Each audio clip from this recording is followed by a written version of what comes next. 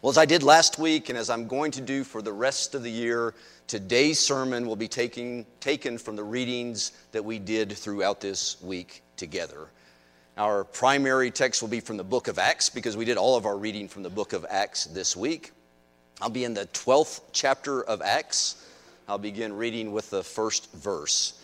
And in this reading, we're going to see that the Apostle Peter is the central human character in today's action.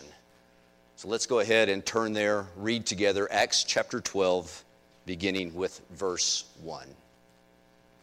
It was about this time that King Herod arrested some who belonged to the church, intending to persecute them. He had James, the brother of John, put to death with a sword. And when he saw that this pleased the Jews, he proceeded to seize Peter also. And this happened during the feast of the unleavened bread. And after arresting Peter, he put him in prison, handed him over to be guarded by 4 squads of 4 soldiers each. And Herod intended to bring him out for public trial after the Passover. So Peter was kept in prison, but the church was earnestly praying to God for him. The night before Herod was to bring him to trial, Peter was sleeping between 2 soldiers. He was bound with 2 chains, and sentries stood guard at the entrance. Suddenly an angel of the Lord appeared, and a light shone in the cell. The angel struck Peter on the side and woke him up. "Quick, get up," he said, and the chains fell off Peter's wrists. And then the angel said to him, "Put on your clothes and sandals," and Peter did so. The angel said, "Wrap your cloak around you and follow me." And that's what Peter did, and Peter followed him out of the prison. But Peter had no idea that what the angel was doing was really happening. He thought he was seeing a vision. And they passed the first and second guards and came to the iron gate leading to the city. And it opened for them by itself, and they went through it. And when they had walked the length of one street, suddenly the angel left him. Then Peter came to himself and said, "Now I know without doubt that the Lord sent his angel and rescued me from Herod's clutches and from everything the Jewish people were anticipating." And when this had dawned on him, he went to the house of Mary, the mother of John, also called Mark, where many people had gathered and were praying. Peter knocked at the outer entrance, and a servant girl named Rhoda came to answer the door. When she recognized Peter's voice, she was so overjoyed, she ran back without opening it and exclaimed, "Peter is at the door." "You're out of your mind," they told her. When she kept insisting that it was so, they said, "It must be his angel." But Peter kept on knocking, and when they opened the door and saw him, they were astonished. Peter motioned with his hand for them to be quiet and described how the Lord had brought him out of prison. "Tell James, Jesus' brother, and the brothers about this," he said, and then he left for another place. I love that story. There's so much going on in that story. This story has it all. There's good guys and there's bad guys. There's darkness and danger, and there's goodness and light. There's drama. There's tragedy. There's comedy. It's all in this one story. In fact, there's so much going on in this story that sometimes it makes it difficult to know which thread of this story we should really be focused on. This is one of those Bible stories where it's easy to get distracted. It's easy to start chasing squirrels and lose sight of what the central lesson really is in this story. Chasing squirrels. You know what it's like to lose focus and start chasing squirrels, don't you?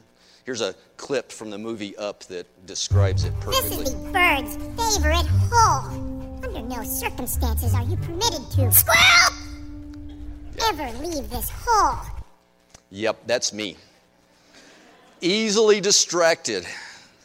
Maybe you have some of those moments. I have those moments all of the time. Sometimes when I'm reading, I get distracted. Sometimes when I'm watching a show, I get distracted. Sometimes when I'm listening to a sermon, something distracts me. Sometimes when Kathy's talking to me. Occasionally, very rarely, I get distracted. It's some kind of squirrel and off I go. And this story has lots of squirrels. So I decided that this morning, rather than trying to ignore the squirrels, we're actually going to chase a few of those squirrels and then really focus on the central lesson. So one of the squirrels in this story is the comedy in this story. I mean, this story is genuinely funny, isn't it? I mean, I think it's really funny how the angel treats Peter like he's a child. It's like, Peter, wake up. Peter, put on your clothes. Peter, follow me. It reminds me of just a couple of weeks ago, my 4-year-old grandson James was here for the balloon fiesta, and we had to wake him up at 5 a.m. And I talked to James like the angel talked to Peter. It's like, James, wake up. James, take off your pajamas. James, take off your shoes. James, put on your clothes. James, walk out the door. James, start moving. I'm convinced that James was halfway to the park in the bus before he realized that it wasn't a dream. It wasn't a vision. This was really happening. And how about when Peter gets to Mary's house? It's genuinely funny, isn't it? Peter has just escaped from prison. He's made it through chains. He's made it through bars. He's gone through the guards. He's gotten out. The gate opened for him itself. And then when he gets to the gate of a friend's house, what happens? Well, he can't get in. He can't get past Rhoda, the servant girl that's at the gate. And inside there's this debate that's going on. Is it really Peter? Maybe it's his angel. We don't know what's going on. Peter standing outside, still knocking at the door. It's genuinely funny. It's funny stuff, but in this story, it's just a squirrel. Or on the opposite end of the spectrum, we might be tempted to immediately chase the tragic squirrel. I mean, how about poor James? Why was he put to death? Why didn't God rescue him? Why wasn't there an angel sent for James? If Peter can be rescued, why not James? And if you're like me, that leads you to chase other squirrels, like, why me? Why did God rescue me and not rescue them? Or maybe it's why not me? Why were their prayers answered but not mine? And those are legitimate questions to consider. But that's not the central point of this story. They're also squirrels. Or maybe you're tempted to chase the squirrel of this character change that happens. You see, up to this point in Acts, there's no question who the protagonist is. Peter has been the central human character so far in the book of Acts. It's Peter who preaches at Pentecost. It's Peter who heals the beggar. It's Peter who speaks to the crowds. It's Peter who answers the Sanhedrin. It's Peter who confronts Ananias and Sapphira. It's Peter who has a vision. It's Peter who takes the gospel to the Gentiles. It's been Peter, Peter, Peter. And then this story happens, and this is really the last hurrah for Peter in the book of Acts. With this story, Peter exits stage left and Paul enters stage right. Paul is going to be the protagonist of the story of Acts from here on. And once again, we can be wondering why that's the case. And that's a legitimate question. But for this story, it's just another squirrel. It's not the central point. So what is the central point? Well, I believe that the central point of this story can be found by listening to the echoes that we hear in this story. Echoes that come from a previous story. Echoes that come from the story of the scene of Peter's greatest failure. And it's when the echoes of that earlier story remind us of where Peter once was. When those echoes remind us of what Peter once did. When they remind us of how Peter publicly and spectacularly failed.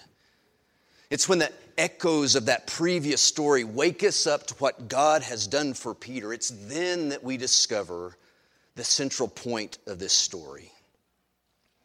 And the central point of this story is that our God is a God of second chances. Our God is a God of second chances. You remember the previous scene, right? Jesus has eaten the Passover meal with Peter and with the other apostles. It's just before Jesus is arrested. And at that meal, as they're reclining at the table, Peter boldly declared to Jesus, we're in Luke chapter 22, verse 33. Peter boldly declares to Jesus, he says, "Lord, I am ready. Lord, I am ready to go with you to prison and to death." To which Jesus replied, "I tell you, Peter, before the rooster crows today, you will deny 3 times that you know me." And soon Jesus is betrayed. He's arrested. He's taken away to the house of the high priest. And Peter, the one who said he was ready to join Jesus in prison and in death, Peter follows along at a distance. And then he joins this group that's huddled around a fire in the high priest's courtyard. In verse 56, we read that a servant girl saw Peter. He was seated there in the firelight, and she looked closely at him, and she said, "This man was with him." But Peter denied it. "Woman, I don't know him," he said. And then a little later, someone else saw him and said, "You are also one of them." "Man, I am not," Peter replied. And then about an hour later, another asserted, "Certainly this fellow was with him, for he is a Galilean."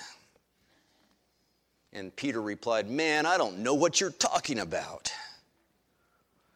And then just as he was speaking, the rooster crowed. The Lord turned and looked straight at Peter. And then Peter remembered the word the Lord had spoken to him. "Before the rooster crows today, you will disown me 3 times. And Peter went outside and wept bitterly. That's quite a story too, isn't it?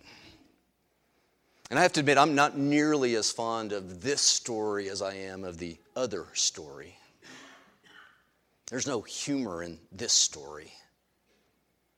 There's only tragedy. There's only human weakness. There's only heartbreak. I don't know him. I am not. I don't know what you're talking about.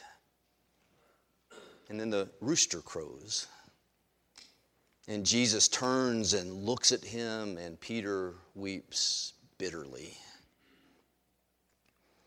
And the echoes from that story follow Peter all the way to prison. The darkness and danger. Peter being arrested and held during Passover just as Jesus was. Peter once again encountering a servant girl who is sure she knows who he is, even when other voices say he is not. Those echoes follow Peter. And not all the echoes are unpleasant. There are hopeful echoes as well. Hopeful echoes because both stories ultimately and miraculously end in joy and in disbelief. You see, just as the grave didn't hold Jesus, the prison couldn't hold Peter. When Jesus appeared to his disciples in Luke chapter 24, verse 37, we read that they were startled and frightened, thinking they saw a ghost. And Jesus said to them, "Why are you troubled, and why do doubts arise in your minds? Look at my hands and my feet. It is I, myself. Touch me and see. A ghost does not have flesh and bones as you see I have." And when he said that, he showed them his hands and feet, and they still did not believe because of their joy, because of their amazement. See, at first, the disciples couldn't really believe that Jesus was there because it was news that was just too good to be true. And that kind of joyous news, that seemingly too good to be news true, too good to be true news. That's what I was trying to say. The echoes of that echo forward to Peter as he's standing there at Mary's gate. Remember how it went? Peter knocked at the outer entrance. A servant girl named Rhoda came to answer the door. When she recognized Peter's voice, she was so overjoyed. She ran back without opening and exclaimed, "Peter is at the door." And how did the disciples respond? "You're out of your mind," they told her, when she kept insisting that it was so. They said, "It must be his angel." But Peter kept on knocking, and when they opened the door and saw him, they were astonished. They were astonished because it was too good to be true. So as I'm reading this story, I have to ask why. Why in this story of Peter escaping from prison, why are all of these echoes from the scene of Peter's greatest failing coming through to this story? And I think one reason why Luke includes all of these echoes is because he doesn't want us to spend too much time chasing all of those squirrels. You see, Luke wants us to remember the previous scene. And he wants us to recognize that this is a different Peter. This isn't the same "I don't know him" Peter. This isn't the same "I am not Peter." This isn't the same "I don't know what you're talking about" Peter. This isn't the same bitterly weeping Peter. Now, this Peter is a changed man. And he's victorious in this situation that echoes the scene of his greatest failure. So why is that? What has changed for Peter? What has changed Peter? Well, a lot's happened to Peter. A lot's happened since he told that other servant girl, "I do not know him." One thing that's happened is Jesus has looked at Peter. And with that look, Peter recognized the enormity of his failure. He recognized the magnitude of his betrayal. And so remorse has happened. Repentance has happened. Remorse and repentance have happened since Peter said, "I don't know him." Remorse and repentance evidenced by that bitter weeping. And forgiveness has happened. Forgiveness has happened since Peter said, "I don't know him." You see, Peter denied Jesus, but Jesus didn't deny Peter's need for forgiveness. When Peter turned back to Jesus, Jesus didn't turn away from Peter. So grace and restoration has happened since Peter said, "I don't know him." Repentance, forgiveness, grace, and restoration. That's the story of Peter now. But there's something else that's happened. It's something I think we often overlook. Certainly something that I had overlooked in the story of Peter until last Thursday when I read Jesus say this to Peter at that same Last Supper as they were reclined at the table. Luke chapter 22, verse 31. Jesus looked at Peter and said this. He said, "Peter, Satan has asked to sift you as wheat." And he says, "But I have prayed for you, Peter. Prayed that your faith may not fail. And when you have turned back, strengthen your brothers." I have prayed for you, Peter, that your faith may not fail. And when you have turned back, strengthen your brothers. I find that remarkable. About to be betrayed, about to be arrested, about to be tortured, about to be crucified, in the midst of all of that, Jesus is already interceding with God on Peter's behalf. He's already praying for God's grace and restoration for Peter. You see, Jesus knows Peter's going to fail. And even before the failure, Jesus is asking God for Peter's restoration. And as I was reading that, my first thought was, well, if the prayers of a righteous person are powerful and effective, and James tells us that they are powerful and effective, if the prayers of a righteous person are powerful and effective, then who better to pray for you than Jesus, right? I mean, wouldn't it be great to have Jesus praying for me? Wouldn't you like to have Jesus pray for you like he prayed for Peter? Wouldn't you like to have Jesus intercede on your behalf?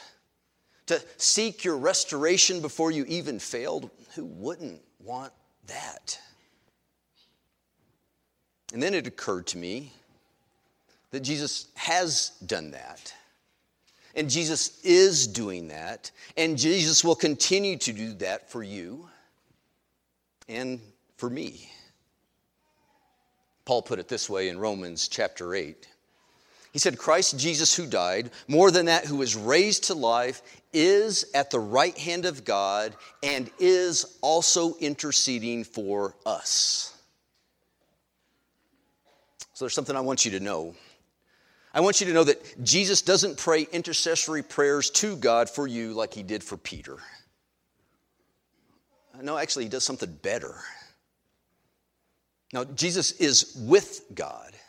He's at the right hand of God, and he is constantly interceding for you. Jesus is with God, and he's constantly seeking your restoration, even before you fail. So what does that mean for us? Well, that means that Peter's story can be your story. Peter's story can be your story. You know, Peter's one of those Bible characters that most of us just really readily identify with, right? I mean, we identify with him because it's easy to relate to Peter. I think we relate to Peter because Peter reminds us of ourselves. Like Peter, we're often impulsive. Like Peter, we often speak before we've really thought things through. Like Peter, we often make promises that we're really not able to keep. Like Peter, our impulsiveness also often leads to failure. I mean, Peter jumped at the chance to walk on water, right? And then he sank.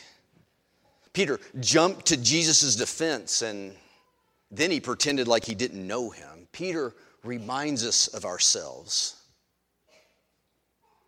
And I think we really relate to and admire Peter's honesty, his bold honesty. I think we'd like to have the courage and honesty that it took to stand in front of a crowd of Jews and tell them to their face that they had just crucified the Messiah. And we'd also like to have the compassion and the honesty to tell that same crowd that they too could be restored. And we also relate to Peter because we identify with his redemption story. We're people who repeatedly fail our Lord and Master. And as those kind of people, we take comfort in how Peter's public and spectacular failure didn't disqualify him. Didn't disqualify him from an important role in God's kingdom. So here's the central point of the story. The central point of the story is that you too can have Peter's story of victory. Peter's story of victory in his second chance, in your second chance. You can have Peter's story of victory in your second chance, even with the echoes ringing from your worst defeat. It can be your story because you too can repent. And like Peter, if you do repent, you will be forgiven. And there will be grace and restoration for you. There'll be grace and restoration for you because Jesus interceded for you. He interceded for you at the cross before you even failed. And Jesus continues to intercede for you now. He's at the right hand of God, interceding for you now. So I want you to take these lessons from Peter's story home with you today. Lesson number 1. I want you to know that when Jesus restores, he restores completely. I want you to know that, like Peter, your failure doesn't relegate you to a secondary spot in God's kingdom. No, when Jesus restores, he restores completely. The second lesson I want you to take home with you is that God used Peter even after his failure, and God will use you. God will use you even when, maybe especially when, there are echoes ringing of your worst defeat. God will use your relationship failures. He'll use your addiction failures. He'll use your failures of faith. He can and will use your failures to bring his grace and to bring his restoration, not just to you, but also to others. And lesson number 3, God can do that and God will do that because your God, our God, Peter's God, is a God of second chances. Let's pray together. Father, this morning I pray for all those here who are struggling with failure, struggling with temptations. And Father, we're all struggling with failure and temptations. And Father, my prayer is Jesus' prayer. I pray that our faith will not fail. And I pray that when we have turned back, that we will strengthen our brothers and sisters. And we pray this in the precious name of Jesus. Amen. So we're going to end with our challenge for the week. Our challenge for this week is, I challenge you to every day this week pray for, to intercede for someone that you know is struggling with their failure, struggling with their temptation. Intercede in prayer for someone who you know is struggling. Pray as Jesus prayed for Peter. Pray that their faith will not fail, and that when they turn back, they'll strengthen all of us. Let's pray those prayers. Let's stand and end in song.